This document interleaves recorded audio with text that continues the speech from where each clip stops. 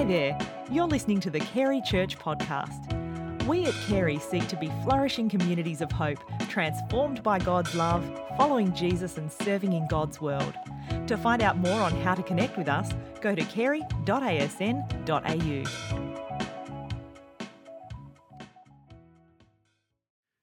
Hey, my name's Mark. I serve as the pastor here. I haven't met you before, and it's great to have you here with us this morning. I'm looking forward to the next couple of weeks, having lunch next week, and then I'm really looking forward to going fishing the following week. Some exciting stuff coming up over the next couple of weeks. Last week we continued our conversation on the church and just thinking about the question of who are we? Who are we as the church? And we looked at Acts chapter 2, verses 42 to 47. And John Stott refers to that passage of Scripture as God's vision for his church. God's vision for his church. And there are 4 marks of the church in the book of Acts, in those 7 verses. And they're things that are central to who the church is. They're central to who we are. They're pillars that we build the church on, in a sense. And last week we looked at the first mark, and the first mark of a living church is to be a learning church, to be a learning church. Today we're going to look at the second mark. And the second mark of a living church is to be a worshipping church, a worshipping church. The NIV's translation of verse 42 in Acts chapter 2 says they devoted themselves to the breaking of bread. And verse 46 also refers to them breaking bread. Some interpreters suggest that the breaking of bread here refers to the Lord's Supper, the communion or Eucharist, whatever tradition you're from. But other interpreters say, no. What the breaking of bread is referring to there is they had meals together in one another's homes. So people came over and had KFC and we hung out with one another.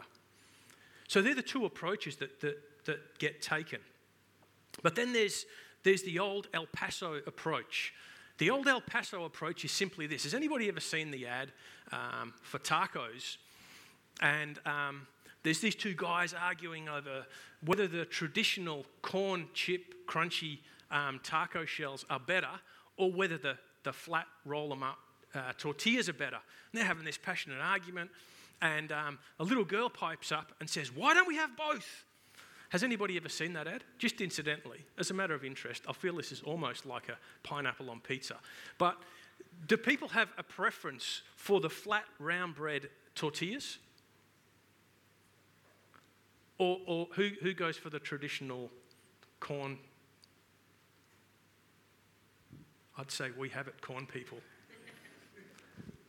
Thank you, Jesus. We're in a spirit-filled church.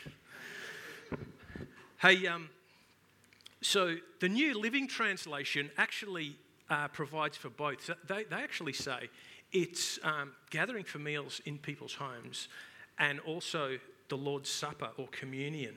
So the New Living Translation translates verse 42 as sharing in meals, including the Lord's Supper. And in verse 46 it reads the Lord's Supper and shared meals. And I think this is a good approach because the New Testament teaches both. It teaches that people gathered in other people's houses, in one another's houses for meals, but also that they got together and celebrated the Lord's Supper, communion.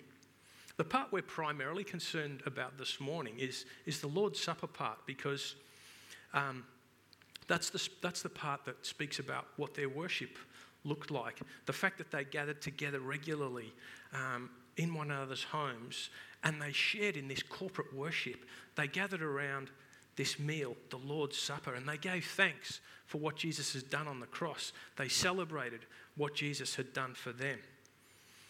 Verse 42 also tells us that they devoted themselves to prayer together.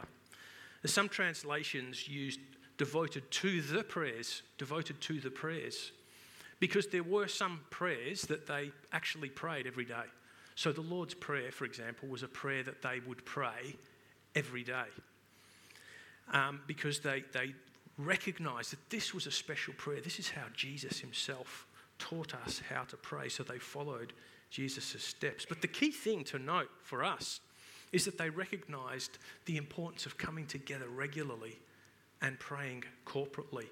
because they recognize that if we neglect coming together and praying together, we're neglecting the engine room. We're neglecting the engine room because without prayer, all of the other stuff doesn't really hang together. The gathering for fellowship, meeting in one another's homes, being a learning church, none of that stuff really hangs together quite as well if we're not a praying church.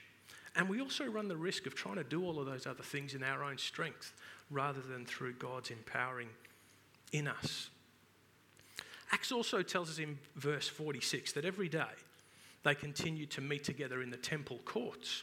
The temple was a really spacious place, and outside they had big colonnades, maybe a little bit like this area out here with big pillars, and you could meet under, that was like a meeting place that people came together for corporate worship. And they also had times of public prayer, so morning and evening they would meet at the temple for corporate times of prayer. So I guess the church's worship had more formal times where they'd come together at the temple for teaching, for learning, for prayer in the mornings and the evenings. But they also had these more informal gatherings where they met in one another's homes. So the early church met to share the Lord's Supper, to pray together, and they met in the temple, they met in people's homes. I guess for us, our Sunday morning gathering like this is perhaps a little bit more formal. There's a little bit more structure to gathering in this sort of setting. But we recognise that we need something a bit more than that. Sunday is not quite enough to get us through the week, and so gathering in people's homes is also important. There are a couple of other really important standouts in this passage that I just want us to work through this morning. The first is in verse 46, and it says that they did these things with glad and sincere hearts. That's how the NIV translates it. They did it with glad and sincere hearts. But again, I like the emotive language that the New Living Translation uses, because it says they worshipped with great joy. They worshipped with great joy. And the underlying word here means to show an exuberant expression of joy. You see, God had sent his Son into the world, and he had just sent the Spirit. The Spirit fell on the church on the day of Pentecost. So how could these guys not be joyful? They had lots to be joyful about, lots to celebrate. I can almost picture the Apostle Peter. He was this guy that was exuberant about everything that he did. He was passionate. He was energetic. I could just imagine the Apostle Peter filled with passion, with great joy, worshipping with exuberant joy. Ellis, I'm going to have to share your story from this morning. So the guys were up here practicing before the service this morning, and Ellis, the guy, if you don't know, Ellis was playing the guitar. And at the end of the practice, he started rolling around on the floor and getting a bit of feedback in the, the way, I don't know, AC/DC or whatever, I don't know. They kind of roll around on the floor doing the riff. And I said, Ellis, that is a perfect example of somebody worshipping with exuberant joy. Now, I'm not suggesting to anybody that we fall on the floor and roll around and do guitar riffs and air guitar, but that joyfulness, that same joyfulness that they had in the early church, that's something that we can have today. We've got the same Jesus living within us, do we not? We have the same Spirit that fell on the church on the day of Pentecost living within us. So we've got so much to be joyful about. We've got so much to be thankful for.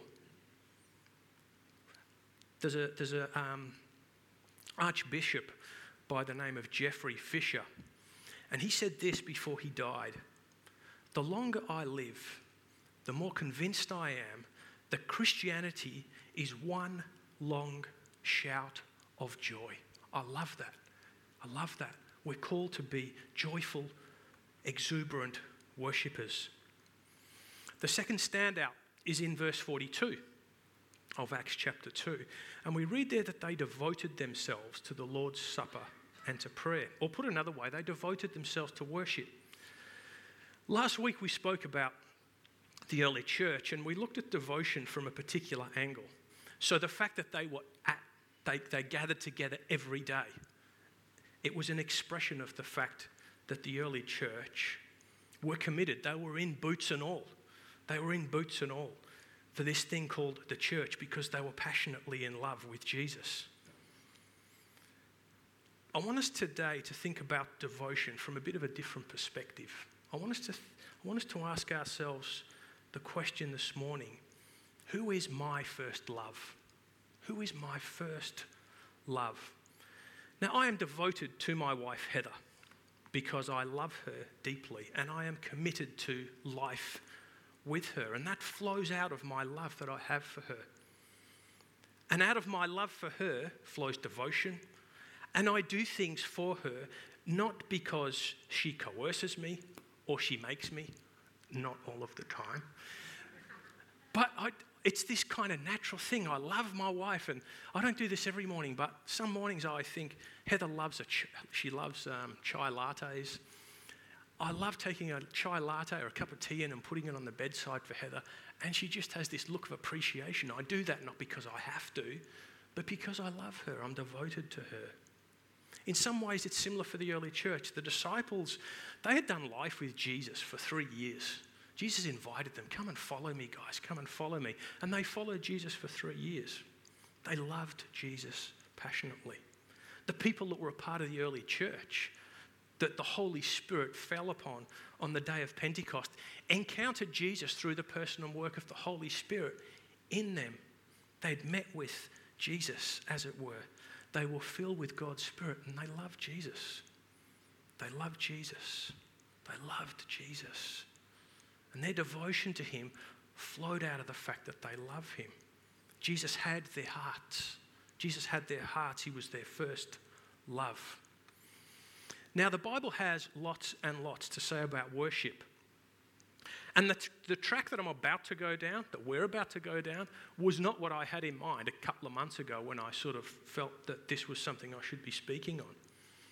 But the Bible has lots and lots to say about a whole raft of different things in relation to worship. But it talks a lot about idols. The Bible talks a lot about worship and idols and the relationship there. Idol worship was something that was prevalent throughout the Old Testament. And it started with Adam and Eve. They looked to try and find life in something, in someone other than God. They wanted autonomy. They wanted knowledge. They wanted independence. So they turned away from God. It was a form of idolatry. The nation of Israel, they were constantly distracted by idols. There are literally hundreds and hundreds of passages where God is telling them, get rid of those things, tear those things down, burn those things. They were constantly drawn to the gods of the nations, especially to the god Baal and to the Ashtoreth poles. Constantly struggled with those things. And we get to the New Testament, and it comes up again. In the New Testament, in 1 Corinthians, people are asking really practical questions like, hey, this food that we're going to eat, it's actually been offered to idols. Should we actually eat that food? They still struggle with this fact that there were hundreds of gods that you could choose from in that world. Hundreds of different gods. And in one of his letters, John, the Apostle John, writes in 1 John 5:21, he says, dear children, keep yourself from idols. Again, I like the NLT translation here because it says, dear children, keep yourself away from anything that might take God's place in your heart. Keep away from anything that might take God's place in your hearts. The reason the NLT translates it like this is because an idol can literally be anything. It can be anything that takes the place that God alone should have in our hearts. And we can end up worshipping those things over time. Fast forwarding to today, there are many parts of the world where they still have physical idols. Typically, there'll be things made of wood or precious metals or stone, and people still worship those physical idols in parts of the world today. What about us living here in a Western society? We tend not to have idols that are made of stone, precious metals, and wood. But I suspect that our hearts are still no less prone to wandering than the Israelites were.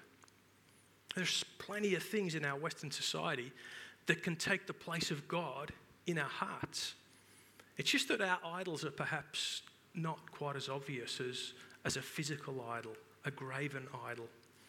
I just want to read a story to you. It's a recollection from a guy, Paul Tripp is his name. He's an American pastor and author, and he's describing an experience that he had when he visited India. It's a little bit of a long story, but I think it illustrates the point really well. So here we go.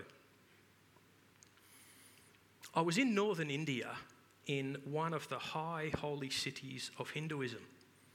It was my first time ministering there, so I was on a 4-day introduction tour of Hinduism. We had entered a temple that had the most horrific idol I had ever seen. I had no idea that things like this existed. It was a huge, maybe 20-foot high image of a male sexual organ. The Hindu pilgrims around me seemed emotional as they entered the temple. They seemed joyous, grateful that they were there. Many of them laid down flat on their stomachs before it. They kissed its base. It was one of the darkest spiritual scenes I have ever seen. Through our translator, we interviewed the members of a dirt-poor Indian family who had walked for months to get to this holy city, to this temple of darkness.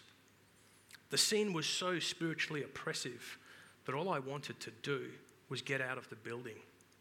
I found myself trying to get through the busy streets to our vehicle, and as I did, I kept saying to myself, I thank God I'm not like these people. I thank God I'm not like these people. Then it hit me. I am. No, my idols aren't the dark idols of formal religion. They're the subtle idols of my everyday world. They're things that claim the place in my heart that only God should have. And they are just as vomitous to my Lord as that idol was to me. At that moment, I confessed to the worship war that takes place in my heart every day. I cried out for the rescue that only the grace of the Lord Jesus Christ could provide. And I longed for the day when that war would finally be over. Worship is not something we do only in formal religious settings once a week. God designed us to be worshippers. Everything we do is the product of worship. We are always giving our hearts to something. And if it's not God, it's something God created. All of this takes place in the little moments of our lives, and for that, we need moment by moment grace.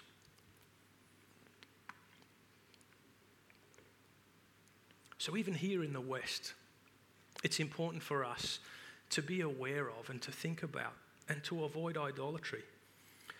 What are the things in your life that most captivate your heart? What or who has your heart for the majority of the week?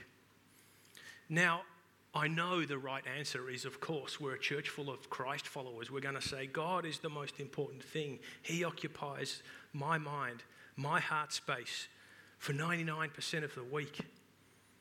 But I want us to just take a moment to honestly reflect on what you spend most of your time thinking about. What do you spend your time mulling over, daydreaming about, talking to other people about? What do you spend most of your time and your energy and your resources on? What do you spend most of your money on? Our answers to those questions will be broad and they'll be varied. It could be your desire for money, a better car, a nicer house, more material possessions. It might be that those things captivate you constantly. It might be that you have a desire to be in a position where you have a little bit more power and control and influence. It might be your longing for a certain kind of lifestyle, or just to be a little bit more successful. Maybe you throw yourself so heavily and so much into your work that you don't have time for much else. Or perhaps at a more subtle level, it's the people in our lives, the people that we love. Our spouses, our children, our family, our friends. In essence, anything in life that we put before God can become an idol. And it will often become an idol in our hearts and in our minds before it becomes an idol and translates into our behaviours and how we live life. Something I've felt a level of personal challenge on as I've been preparing today is just this hankering for what could have been. A hankering for what could have been. In my previous role before I became a pastor at Kerry, I was in a really good job. I was in a job that I loved. I was in a job that paid me really, really well. Gave me a sense of achievement and a level of satisfaction. And I was on course to become the most senior legal advisor at the company I was in, a company that was listed on the Australian Stock Exchange. It was a great company. I loved working at that place. Life was incredibly comfortable. We never had to worry about money. I didn't carry the same level of stress that I do now.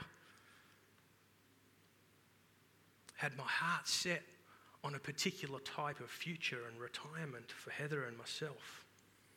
When I prayed through the call that I felt God put on my heart to become a pastor, one of the things that I had to struggle with at a very deep level over a period of about 9 months, I had to wrestle with leaving all of that behind. But sometimes I just have these moments where I find myself hankering for what could have been, hankering for an easier lifestyle, hankering for some of those creature comforts that came with that position that I had. And just this week, I felt God poke me in the heart and say, you know, the Israelites, when they left Egypt and they kept looking back and hankering for the pots of meat, they kept looking back. God had delivered them from slavery and bondage, but they kept hankering for the good old days. So I've been challenged myself as I've prepared this message today, because that could so easily become an idol in my heart. Take my affection, take the time, take the energy, take the resources that I should be directing towards God, because He alone is God and King. I think we each need to have an awareness of the things in our lives that might become, or perhaps already are, idols in our lives, so we can see these things for what they are, so we can avoid them, so we can repent and turn away from those things that hold us captive. Because the thing about idols, they can be so incredibly subtle, and yet over time they become increasingly more pervasive. They will start to steer the direction that we take in life, and they will start to shape us into their image. Tragically, we see this playing out in the life of King Solomon. In 1 Kings chapter 11, verses 1 to 4, we read this. Now King Solomon loved many foreign women. Besides Pharaoh's daughter, he married women from Moab, Ammon, Edom, Sidon, and from among the Hittites. The Lord had clearly instructed the people of Israel, you must not marry them, because they will turn your hearts to their gods. Yet Solomon insisted on loving them anyway. He had 700 wives of royal birth and 300 concubines. And in fact, they did turn his heart away from the Lord. In Solomon's old age, they turned his heart to worship other gods instead of being completely faithful to the Lord, his God, as his father David had been. 3 times in those 4 verses, the writer tells us that Solomon's heart was turned away from God to the gods of the nations. This wasn't something that happened overnight. This was not something that kind of just fell into Solomon's lap. This was a process that took a long period of time, but over time, his heart did gradually shift. And in verse 4, we read tragically that he worshipped other gods. And these idols in Solomon's life, they changed the course of his life. They changed the course of his life. Because that's what idols do. And they can do the very same thing to us here today. There's a really great New Testament writer that I like. His name's Greg Beale. And he's written a book called We Become What We Worship. We become what we worship. And he traces the theme of worship throughout the Bible. And he demonstrates that we were created for worship. We are worshippers by nature. And he also shows that worship changes us. Worship changes us. At the heart of his book, he has this statement which encapsulates the essence of his book. And he says this: what people revere, they resemble, either for ruin or restoration. So if we revere the world, then over time we'll be conformed into the sinful patterns of the world. But if we revere God, then over time we're transformed into the likeness of God himself, transformed into the likeness of Christ. As we think about the question, the church, who are we? We're a community of people that's deeply devoted to worshipping God. Deeply devoted to worshipping God. And as we worship him, committed to the transformation that takes place in our lives, committed to becoming more and more Christ-like in the process. So worship is a key mark. It's a central pillar of what it means for us to be the church. Another author, Philip Yancey, many of you may have read Philip Yancey. He's written so many great books. But he talks about, I'll read his quote, he talks about the church and worship. He summarizes it really well. He says this: church exists primarily not to provide entertainment or to encourage vulnerability or to build self-esteem or to facilitate friendship, but to worship God. If it fails in that, it fails. And I think Philip Yancey is absolutely right. He's spot on the money with that summary of the church and worship. Worship is our most important calling in all of life. Many of the things that we do now, they'll just fall away. But the book of Revelation makes it so clear that we will be worshipping God for all eternity. We'll be worshipping God for all eternity. As the church, we're called, I think, to be a countercultural community, a community that is salt and a community that is light, a community that does not value the things that the world values and so does not worship the things that the world worships. The world tempts us with an immeasurable number of idols that will try and get us to direct our worship to them. They'll try and gain our allegiance, and they'll try and rob our hearts. We need to resist them so that God alone is the one who receives our worship. How cool would it be if people looked at us as a church, as this countercultural community that is called to be salt and called to be light, and ask questions of us like this: why do you use your money for that? Why do you use your power and influence for that particular cause? Why are you committed to spending your energy on that particular thing? How amazing it would be if we lived this way as a whole community of Christ followers and people were attracted to us simply because of the way we live. And we live that way because of the one we worship. We live that way because we are being transformed into his image, into his likeness. We're going to come to a time of communion now. And I want to invite you, before you eat, before you drink, to just spend some time thinking about your own life. I want to invite you to spend some time thinking about maybe some of those things that have started to creep into your life and take your heart. Things that may over time become idols in your heart. And if God puts his finger on something for you, can I encourage you to repent and to turn away from that thing and to turn to Jesus and to give yourself wholly over to him. As we give up idols, as we give up those things that would seek to take our hearts, we lose nothing, but we gain everything because God is so much better, so much richer than any idol we could possibly follow. He's so much greater. He's so much more life-giving. You know, the cross is a place of such incredible restoration. It's a place where we get to experience wholeness and life through Jesus' brokenness, through his death. We get to receive healing. We get to receive life that is abundant, love that is enduring, and hope that is tangible. Would you join me as we pray together?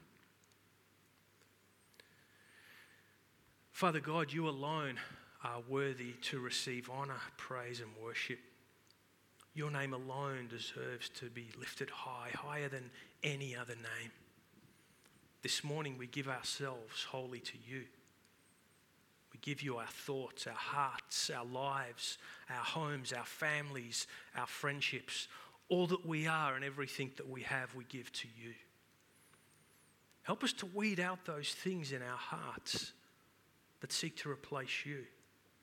May you alone sit on the throne in our lives, because you alone are King. You alone are creator of the universe. You alone are God. We thank you, Jesus, for the cross. As we eat this meal together, we ask that we would encounter Jesus afresh, that you would fill our hearts afresh with joy, joyful exuberance.